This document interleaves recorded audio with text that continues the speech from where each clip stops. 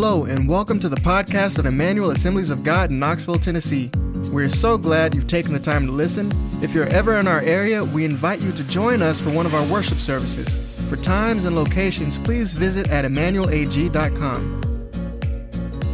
Really, what we've been talking about was bearing fruit for the kingdom. And how appropriate that we speak of fruit bearing as I'm digging my wife a garden, right? So thank you, Crystal. Yeah, thank you. But I was thinking about all the illustrations from the scriptures.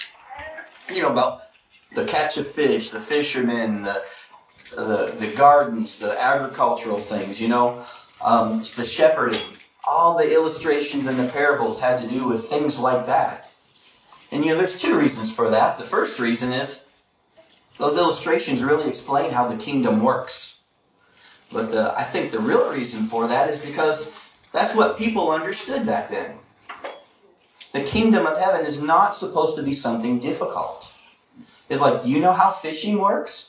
You do? Well, then you can understand the kingdom. Do you know what it's like to plant a seed and reap a harvest? Well, the kingdom of heaven works just like that. God wasn't trying to make it difficult. He was trying to make it easy. The Pharisees made it difficult, right? They had all the rules and the regulations, and they had all these things. And then Jesus said, what? You are standing in the way. You're not entering into the kingdom yourself, and you're preventing those who want to enter from entering. You're a hindrance. But you come to Jesus and it's like, oh, you understand how you grow everything you eat. Well, the kingdom of heaven works like that. What would parables be like today? Maybe instead of Jesus the good shepherd, because we know what a shepherd is, but I don't know a shepherd personally, except my dog. She's an Australian shepherd. Yeah. She tries to herd my kids around the yard. But maybe instead of the good shepherd, maybe we'd be better off explaining Jesus as the good coach. He sees your potential. He works with you to develop it. He works with you to have a disciplined life so you can realize your full potential. Maybe Jesus would have talked about a coach today. Sports are really big in our culture now. Maybe Jesus would have talked about that. Maybe instead of weeds growing in your wheat field, maybe Jesus would have talked about mold growing in your basement. Those dark places where the light doesn't shine? That smell? Maybe he'd be talking about that dark heart that never sees the light of God's word. Be careful, because funky stuff could be growing in there. Stuff that'll kill you. Jalapeno's. Maybe instead of planting good things in your heart so that you can pull them out in your life, maybe he would talk to you about putting good things in your refrigerator. So that, when your guests come over and you want to pull out that T-bone steak and grill it, you're not going to be able to pull out that T-bone steak out of your refrigerator if all you've been putting in there is pizza pockets. So when your company comes over and you want to impress them with your steak, and you go to your refrigerator and all you have is pizza pockets, guess what you're going to serve them? Probably nothing. You'd probably be too embarrassed. You just wait through that awkward time when it's past dinner and hope they leave before it really gets bad. And then you offer to go ahead and order something, DoorDash, thank God. No, but if you don't put the steak in your refrigerator, you're not going to have it. If you put pizza pockets in there, when you go to your refrigerator, that's all you're going to get out. Your heart works the same way, right? You put good things in your heart, and then that's what you have to come out of your life. Maybe Jesus would talk about the Holy Spirit, like a GPS. When you're driving or whatever, and you dial in your GPS, and it knows exactly where you are, exactly where you need to go, and he's got a plan to get you from where you are to where you need to be. Maybe that would be a good parable, huh? Could be. The only problem is I think a lot of people, they turn their location services off because they want to really live in denial about where they are. It's not that bad, it's not that bad, it's not that bad.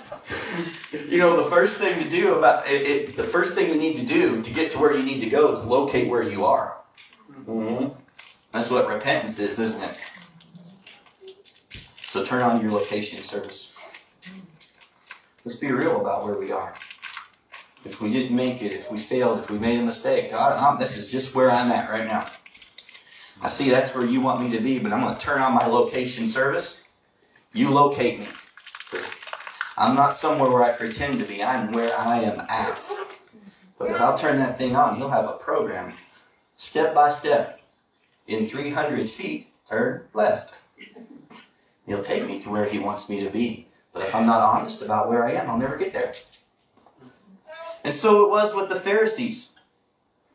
They had this pseudo-righteousness that came from keeping their own rules. They completely missed the intention of God's law because their approval came from one another, right?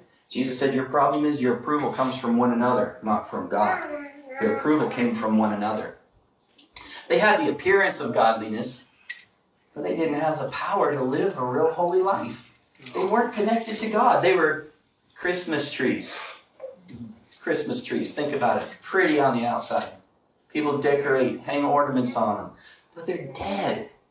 They're disconnected from life. It's a Christmas tree. God doesn't want us to be Christmas trees. He didn't come to give us a bunch of rules to follow. He didn't come just to decorate us on the outside. He came to connect us to the vine so that the beautiful fruit you see in our lives comes from a life connected to Him. Not something that other people hung on the outside just so it looks good for a season. And then you have to go there and get rid of that tree and get a new tree, a new dead tree, and hang more ornaments on it. That's a lot of work. It's a lot of work. You need to be connected to God. He works on the inside. He wants to put His life-giving, Spirit-filled Word in your heart. Let that be the source of life, the fountainhead of life. And so if you remember, He said to the Pharisees in Matthew 21:43, I'm telling you, the kingdom of God will be taken away from you and given to a people producing its fruit. And if you remember last week, our single point was, God is looking for fruit bearers. So what was Israel's calling? We covered it last week, but just a quick review. Israel's calling was this, to be a light to the nations. Israel was called to be a nation of priests. And Israel was the keeper, the Bible says in Romans, of the oracles of God. But if you remember what Israel failed to do, God did in Jesus. And because we are in Jesus, we are the people chosen to bear fruit for the kingdom. You are a fruit bearer. You're God's garden. So I introduced 3 things that we need to do to ensure that we are bearing fruit for the kingdom. Thing number 1, we covered it last week, was get connected and protect your connection. Because if you're born again, you're already connected to God. You're already wired to hear His voice. He says, my sheep hear my voice. You don't have to try to hear His voice. It's a natural thing. What you might have to do is unplug from all the other voices that you're listening to that are keeping you from hearing His voice.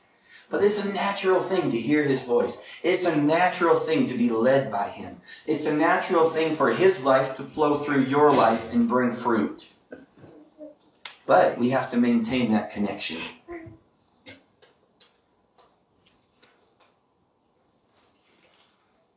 You know, I talked Wednesday a little about some of this stuff on Wednesday. And when things go wrong in your life, the first thing to check is that connection. You ever call customer service about a computer, or read the troubleshooting guide, and the first thing they say is it plugged in to a working outlet? Like, duh, I know that. I know that much. I didn't call you to tell me that. But why? Because if it's not plugged in, nothing will work, right? If we're sitting here in church and the TVs go off, okay, there must be a problem back there in the splitter or something. Let's troubleshoot it, right? But if I'm sitting here and the TV goes off, the mic goes off, and all the lights go off, and I hear the air conditioner kick off, I'm thinking, hey, we must not be connected to the electricity. Electricity makes everything work right. It'd be foolish to try to troubleshoot the TV and get it to work when there's no electricity. And then turn around and try to figure out what's wrong with the lights when there's no electricity, right? Why is the sound system not working? No electricity, right? Turn on the electricity, everything will probably work again. And if we stay connected to God, things work in our lives. It's when we are not connected and we try to do the Christian things to get the same results, right? Then we start making up rules about why it won't work. And then it gets very hard and very tedious. You want to give up that habit, that addiction. You want to be prosperous, godly prosperity. You know what I mean? You want to be walking the blessings of God. Well, here's the rules. And we've made rules out of everything. But he didn't come to give us rules. He came to give us life. Right? He came to give us, the thief comes to kill, steal, and destroy, but I have come that they might have life. And that more abundantly. Life in abundance. He wants life flowing through your life. And that'll keep all these other things energized. If you don't have that life flowing, nothing else really matters. But when you're connected to that life, we can expect to bear fruit. Amen? So God has good things in store for us. He's got good things in his heart and in his mind for us. The second thing to ensure that we bear fruit is to guard your garden. And the third is to develop Christian character. Now, the parable of the sower is in all three of the synoptic gospels. You'll find it in Matthew 13, Mark 4, and in Luke 8. And if I had to make a parallel of these 3 points, get connected, guard your heart, and develop Christian character, if I had to make a parallel with that in the parable of the sower, here's how it would work. I would say, number one, get connected.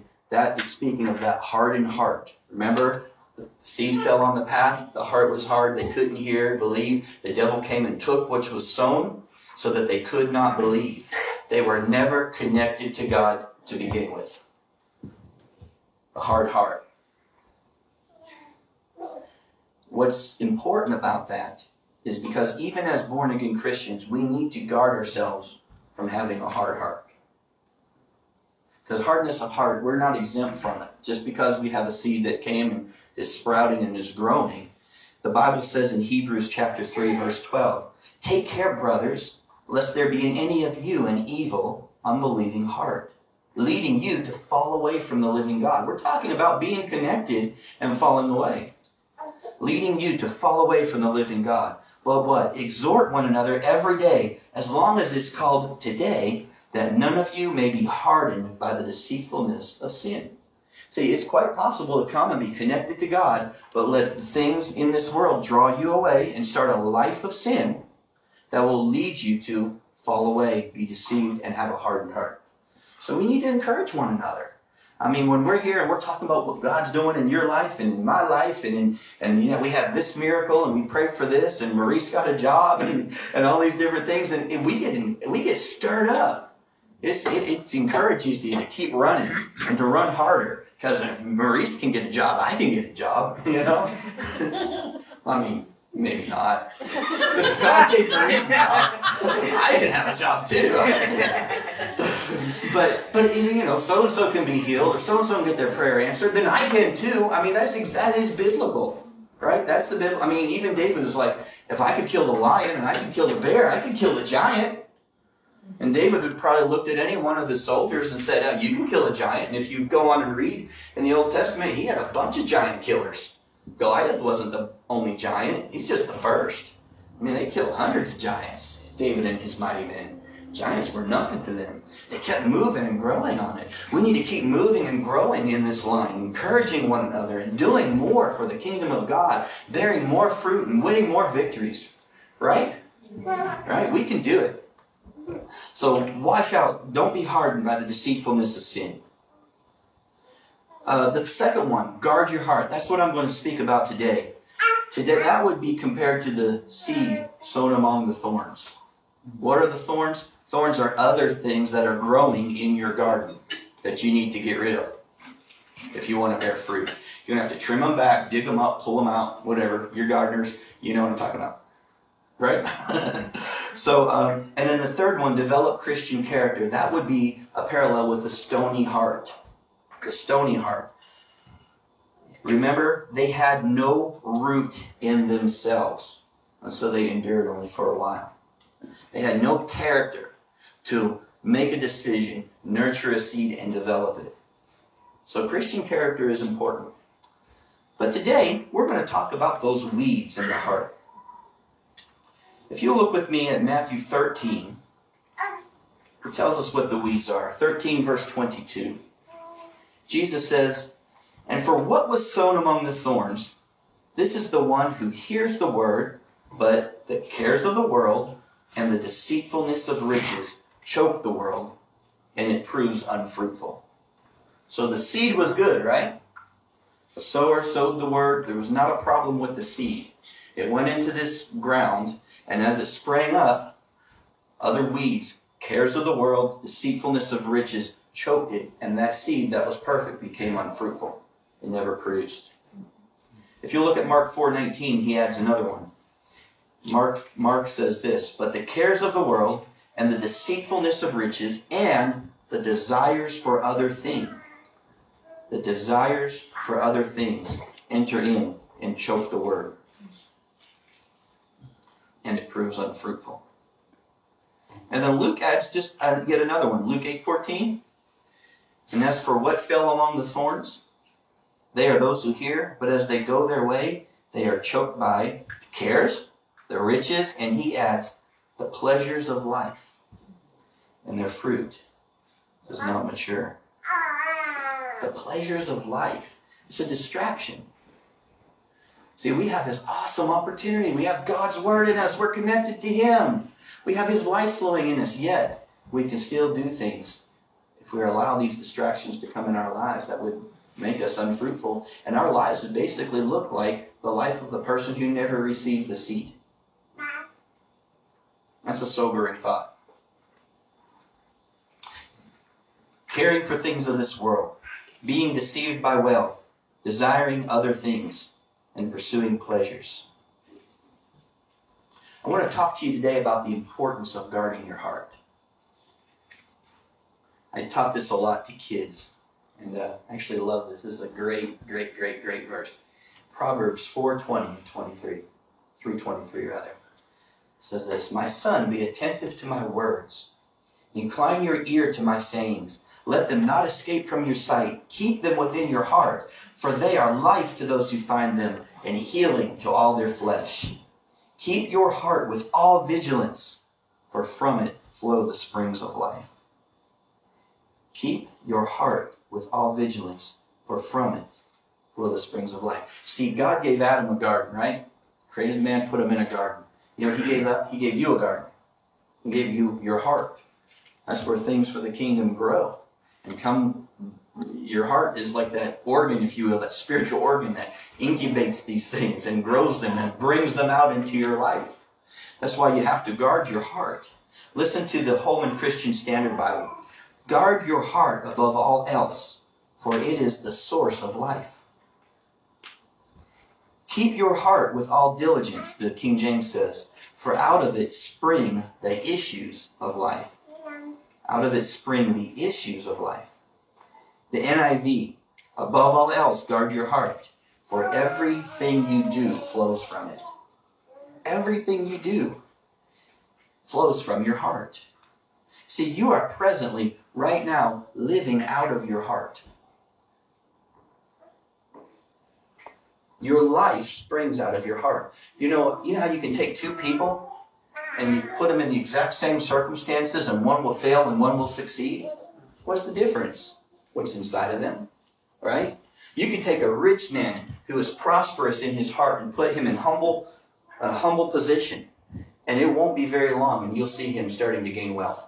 You can take a poor man who has poverty in his heart and give him $1 million, and you can measure in months the time it will take before he ends up losing it all, spending it all. What's the difference? One had prosperity in his heart, one had poverty in his heart, because you live out of your heart. So more important than your circumstances is to take care of your heart, to guard your heart. You know, your heart will actually enhance or hinder your prayers. Your heart will. No matter what you say, your heart has the power to undermine what you're praying for. You know the verse, Mark 11:23? Mark 11:23, truly I say to you, whoever says to this mountain, be taken up and thrown into the sea, and what? Does not doubt where? In his heart, but believes what he says will come to pass, it will be done for him. See, you're most effective when your heart and your prayers and your mouth are in agreement. Would you agree? Believe in your heart. What's it say, Romans 10, 9 and 10? If you shall confess with your mouth the Lord Jesus and believe where? In your heart that God raised him from the dead. The fruit of that is what? Salvation. Right? You need your heart lined up with your mouth. It's exactly what I was speaking about when I said, when I was teaching on the Lord's Prayer a month or so ago. And I said, you pray with your words and you pray with your life.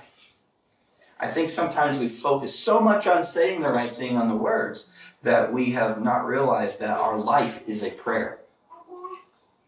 Our heart is praying constantly, whether we're vocalizing it or not. Our heart is always working to bring these things that are in it to pass. So you pray with your words, you pray with your life. And this is because what's directing your life is more than just words. It's this thing called the intention of your heart. The intention of your heart. Looking back at that Proverbs 4:23, it says in the literal standard version, above every charge, keep your heart, for out of it are the outgoings of life. Out of your heart are the outgoings of life. Isn't that interesting? Think about that. The outgoings of life originate in your heart. Your heart. Smith's literal translation says this, guard thy heart with all watching, for from it the goings forth of life. From your heart, goings forth of life. New Living Translation, a paraphrase, guard your heart above all else, for it determines the course of your life. Your heart is what's determining the course of your life. What you do, what you're successful at, is all determined by your heart. Hebrews 4:12.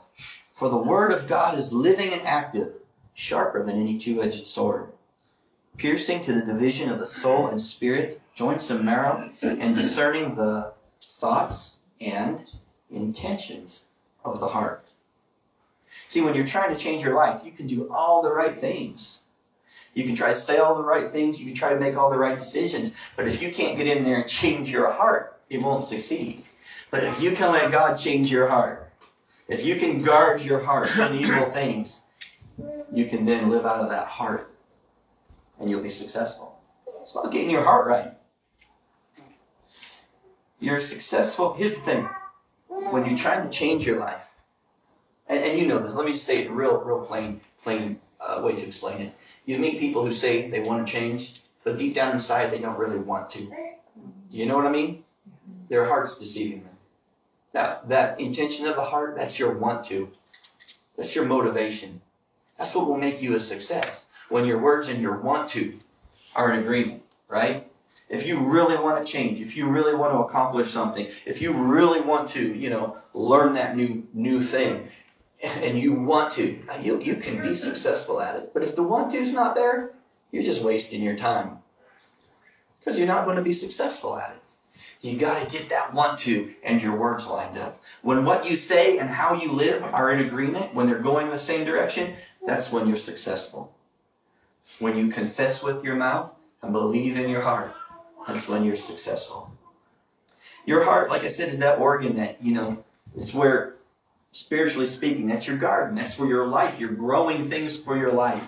And you'll be able to bring them out into your life. Not only you bring them out, though, your heart is directing them out. Things are springing forth out of your heart into your life, and it's directing the course of your life. You're walking along through life, and you're making decisions, and you don't realize how much of it is your heart. Your heart's guiding you. Your heart's leading you. Your heart's causing things to come into your life. Your heart. You got to guard that heart. It's your garden. What you're experiencing in your life is what you've allowed in your heart. So if you want to produce fruit for the kingdom, then you need to have the right kind of seeds sown in your heart. And God sees you as a kingdom producer, fruit producer. He's looking for fruit bearers. So if the intentions of our heart are connected to the cares of the world, deception of wealth, desiring other things, and just worldly pleasures, we're never going to be any good for bearing fruit for the kingdom. But if our intentions of our heart are connected to God, well, watch out. We can bear fruit 30-fold, 60-fold, 100 times what was sown. Wouldn't you like to be able to go to God and say, Lord, you gave me a seed, but look at this harvest. We have a lot more to do with it sometimes, I think, than when we say it's all Jesus, it's not me. That's true, because you can't make a seed grow. If that miracle wasn't there, nobody could ever produce anything. But you can keep the weeds out. You can keep the rabbits out. You can keep the bugs off. You know what I mean? You can keep the wheat and the tares out. And all of a sudden, your garden looks really good. And you go, oh, no, it wasn't me. I mean, God's the one who put the power in the seed to grow. It's true. But you've labored with Him. You've partnered with Him. And look at the beautiful harvest you produce in your life. Same thing. Same exact thing. There's something freeing realizing that you have the freedom and the authority to make those decisions. You're not always waiting on the mysterious sovereign will of God. You're free to choose to grow fruit. You're free to choose to get the weeds out of your life. You really are. Hebrews 4:12 again. For the word of God is living and active, right? Listen to this. Discerning the thoughts and intentions of the heart. Your heart has thoughts. Your heart is where you think. Isn't that interesting? Back to Proverbs 4:23 in this contemporary English version. It says, carefully guard your thoughts, because they are the source of true life. The Good News Translation says this, be careful how you think. Your life is shaped by your thoughts. Your life is shaped by your thoughts. So I think that's interesting. These are the more paraphrased versions, but the paraphrased versions trying to make an application, they're not saying, for from it flow the issues of life. What does that even mean, right? He's saying guard your thoughts. Your thought life, how you think in your heart, is directing the course of your life. I think that's a good way to say it. And Hebrews 4:12 talks about the thoughts and intentions of the heart as you thinking in your heart. See, a seed comes as a thought or a word or an idea. It can come through conversation with other people. It can come through your friends, your good friends and your bad friends, Bad company corrupts good morals. The Bible says that. It can come through what you spend your time with entertainment, kind of music you listen to, what you watch, what you surround yourself with. All of these thoughts, these ideas are potential seeds that can come into your heart. And you actually have the power to accept them or reject them. Look at Luke 8:12. It says, the ones along the path are those who have heard. Then the devil comes and takes away the word from their hearts, so that they may not believe and be saved. Okay? They heard.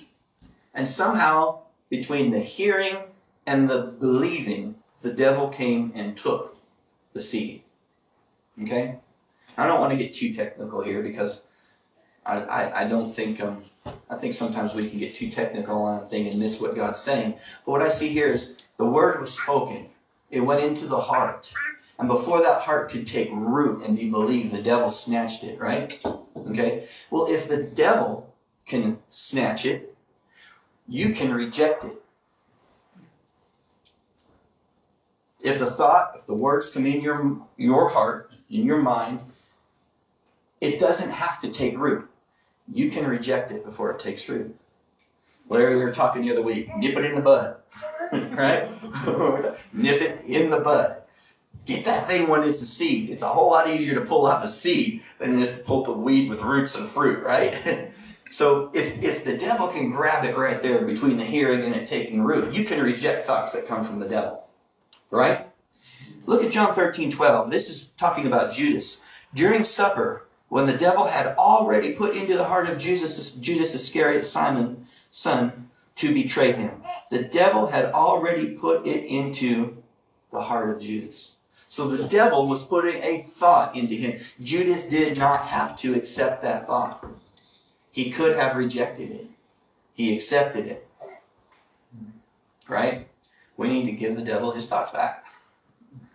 If he can snatch God's word from your heart before it produces fruit, we can reject his word from our lives before it produces fruit. But what we have to do is be diligent to guard our hearts, to guard our thought life. Proverbs 4:20 and 23 again. Listen, my son, be attentive to my words. Incline your ear to my sayings. Let them not escape from your sight. Keep them within your heart. See, you can choose to incline your ear to his sayings. You can choose to listen to his word, and then what? The next thing, keep them.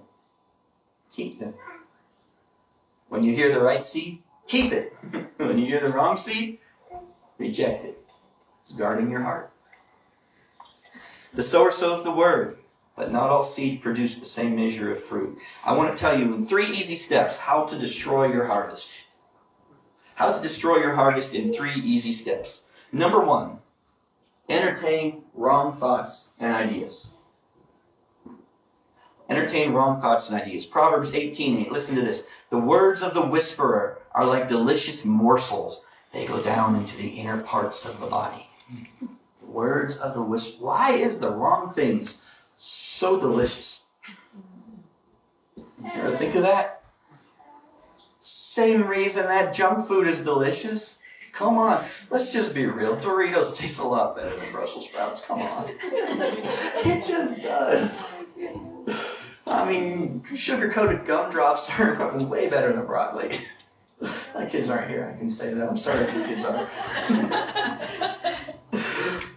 Why is it the words of the whisperer will go down into the deep part of your body? It's because those gumdrops go down in the deep part of your body too. It just goes so easy. The King James says that the words of a talebearer, and the NAS says the words of a gossip. Well, be careful who you're in conversation with and who you're hanging around. Don't be hanging around a whisperer, a gossip. Those things, you get addicted to them. You know, you eat a whole bag of Doritos, your head will be crying for more Doritos.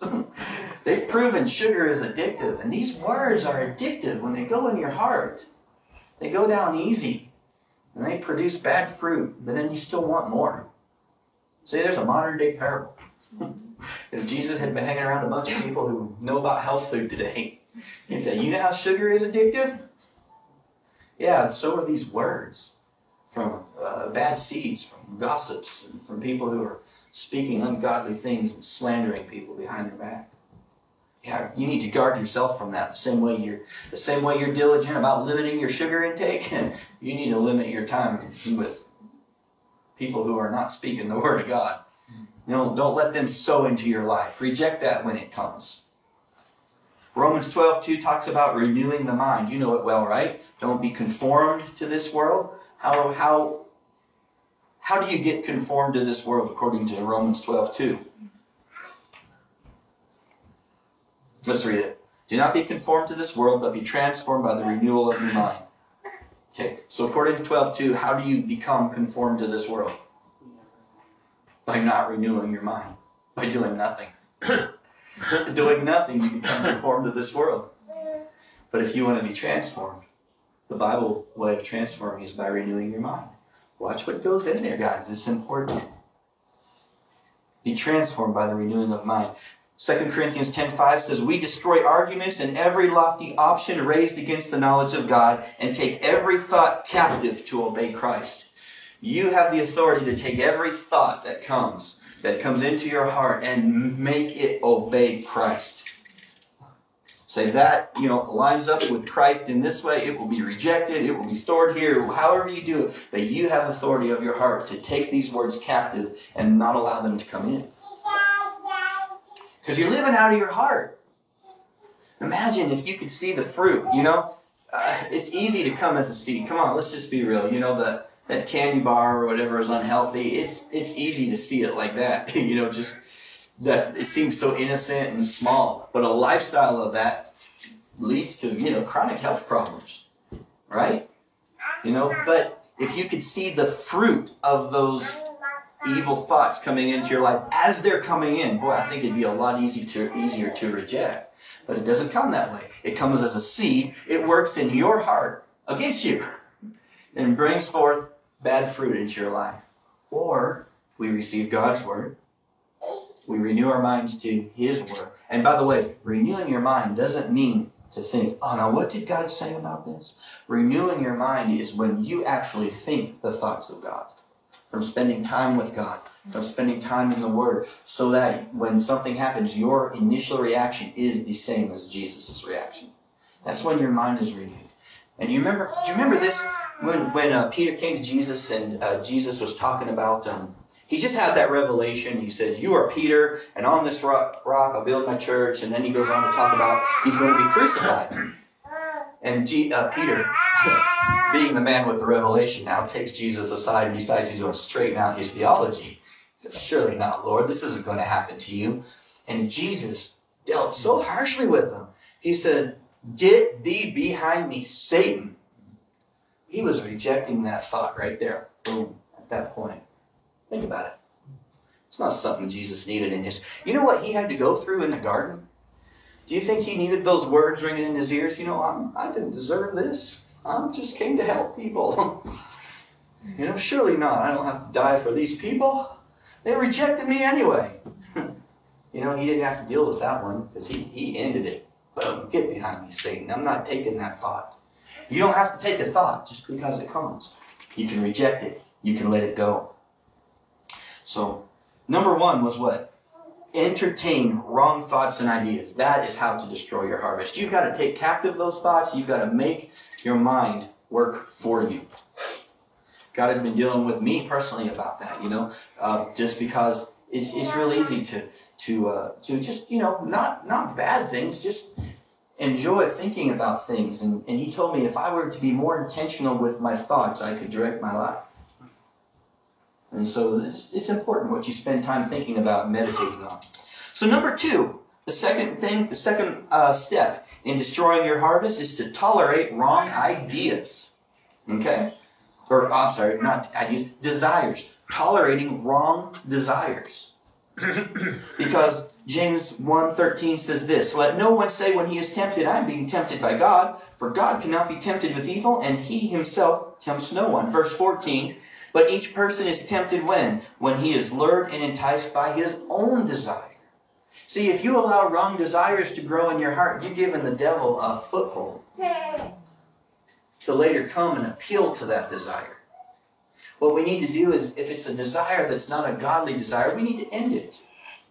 So I'm not going to go there. You have the authority to end that desire and direct your affections and your attention where they need to be. Because you just don't want the devil to have a foothold.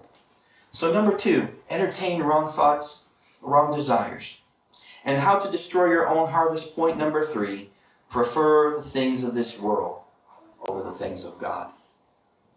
James 4:4, "You adulterous people, do you not know that friendship with the world is enmity with God? Therefore, whoever wishes to be a friend of the world makes himself an enemy of God." James is hard, isn't it?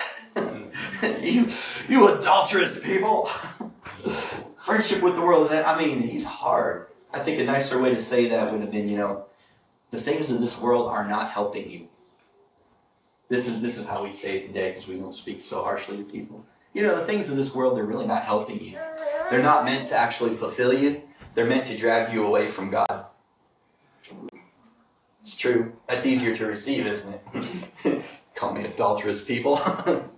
No, the things of this world, they're not helping you. You let these desires and these things grow in your heart, and you start putting your attention on things of the world more than God, it'll be very difficult to produce fruit. And our fruit would be limited at best. So we can, as a good gardener, it just depends on how far you want to go.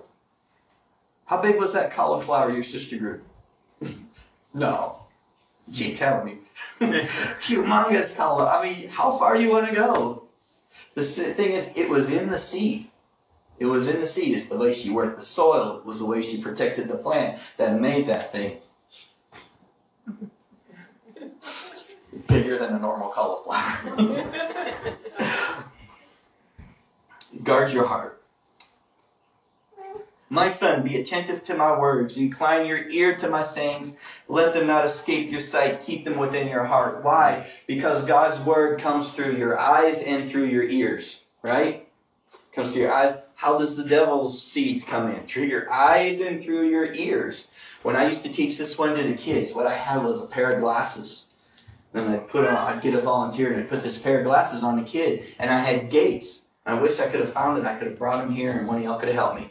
But we had gates over the eyes and we had gates over the ears. And you could open and close them. And I was teaching them to be aware that your eyes and your ears are gates to your heart. You know, a lot of kids say, man, I'm just listening to the music. I'm not listening to the words. Or, people say that. Or it doesn't matter. I can handle this kind of thing to watch it, Well, the truth of the matter is, the things that you have opened your eyes to and opened your ears to are going to your heart. Because your eyes and your ears are connected to your heart. That's how you're made. It's like if you eat that food, it's going into your stomach. Oh, I just eat this food. It doesn't really affect me. No. If you eat it, it goes into your body. It does. If you're watching it, if you're listening to it, if you're giving it your attention, it's going into your heart. You're made that way. It's just how it works. And so I would tell the kids, guard your heart. Be careful what you look at. Be careful what you listen to. If you see something that is not what you know that God has for you, don't live there. Don't stay there. Close those gates. That is how you guard your heart. And here's the thing. God is a good manager. You've heard the phrase in management, responsibility without authority. One of the worst places to be is to be somewhere in middle management with responsibility, but no authority to make it happen. That is a miserable place to be. Well, God's a good manager. He does not give you responsibility without authority. In fact, I've been experimenting with this since I heard somebody say it over a decade ago. Responsibility is authority. And I have yet to find a place where that is not true in the Scripture. Responsibility is authority. We all talk about wanting authority over the devil and authority over all this stuff. And the truth of the matter is He's given you responsibility. Take responsibility for more people, and you'll have authority over the devil. Right? And so He gives you the authority and the responsibility, and therefore the authority to reject these thoughts. You're the master of your heart. You can open it to Him. You can open it to the world. You can open it to the devil. It's up to you. But because you have the responsibility, it means you have the authority to choose. It's up to you. It's up to you. You are the gatekeeper. Luke 6:43 says this, "No tree bears bad fruit, nor again does a bad tree bear good fruit. For each tree is known by its own fruit. For figs are not gathered from thorn bushes, nor are grapes picked from a bramble bush. The good person out of the good treasure of his heart produces good, and the evil person out of the evil treasure produces evil. For out of the abundance of the heart, the mouth speaks." I like how the Holman Christian Standard Bible says, "Out of the good storeroom of his heart, a man produces evil out of the evil storeroom of his heart." Your heart is a storeroom. Your heart is a garden. It's what what's a storeroom? It's like the refrigerator example, right? If you don't put anything in there, the pizza pockets and popsicles, when you go to open it up, you're going to have pizza pockets and popsicles. And if you don't put good things in your heart, when you go to speak, you're going to pull out only what's in there. And that's what's going to come out in your life. You put good things in there, rich things. Put some T-bone steak in there. Good, healthy things in your heart. Let it grow. Healthy trees, not thorns and thistles. Let that grow in your heart. Let that come out in your life. And when you go in there and go to your refrigerator, you'll have something for the world. When people come and want to pull, fruit's not really just for you, is it? Fruit's for other people. People are going to come and want fruit from you. Same way Jesus wanted fruit from that fig tree. And you'll have it to help them. As somebody connected to God, somebody with the life of God flowing through you, and they come and they have a need, and you're connected to God, you can meet that need because heaven is flowing through you. But it's not going to just happen unless we maintain that connection and guard our hearts. Draw near to God. James 4:8, and He will draw near to you. Cleanse your hands, you sinners, and purify your hearts, you double-minded. Purify your hearts. Remember what purity means. Purity means one thing. Right?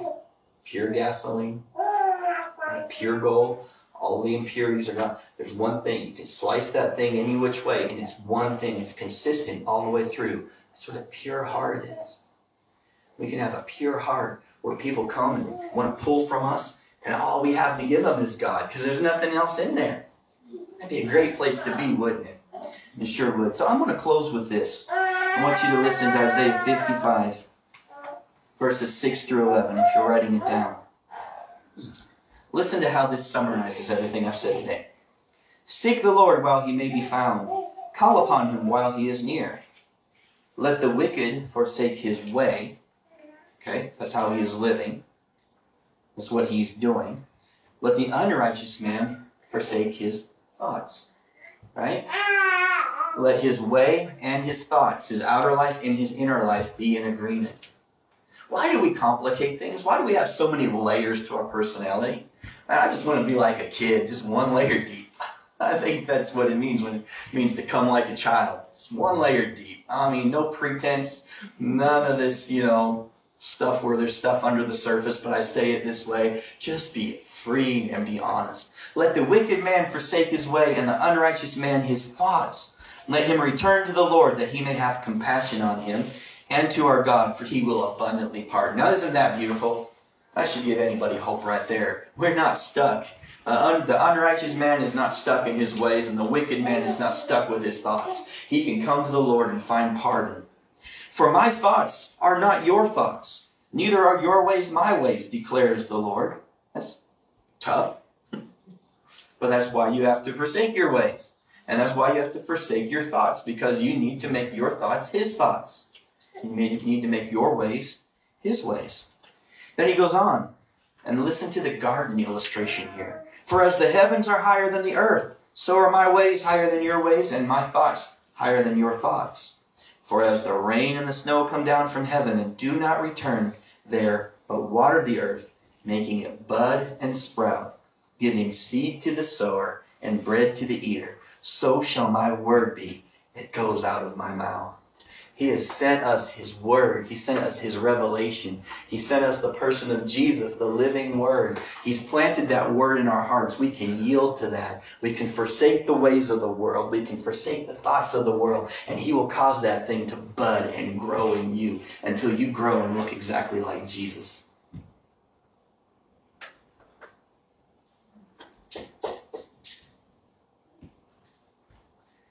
Let's do it. Let's do it. Amen. Father, we thank you for this word, Lord. We thank you for the word made flesh. We thank you for this word sown in our heart. We thank you for the sacrifice that you made to bring us to this place. Father, help us this week and as we go forward to take captive thoughts that are not from you and begin to be intentional about our thought life, about our heart life, and about guarding our hearts. In Jesus' name, we have the ability, because you have blessed us with the responsibility and the authority to do it. In Jesus' name I pray. Amen.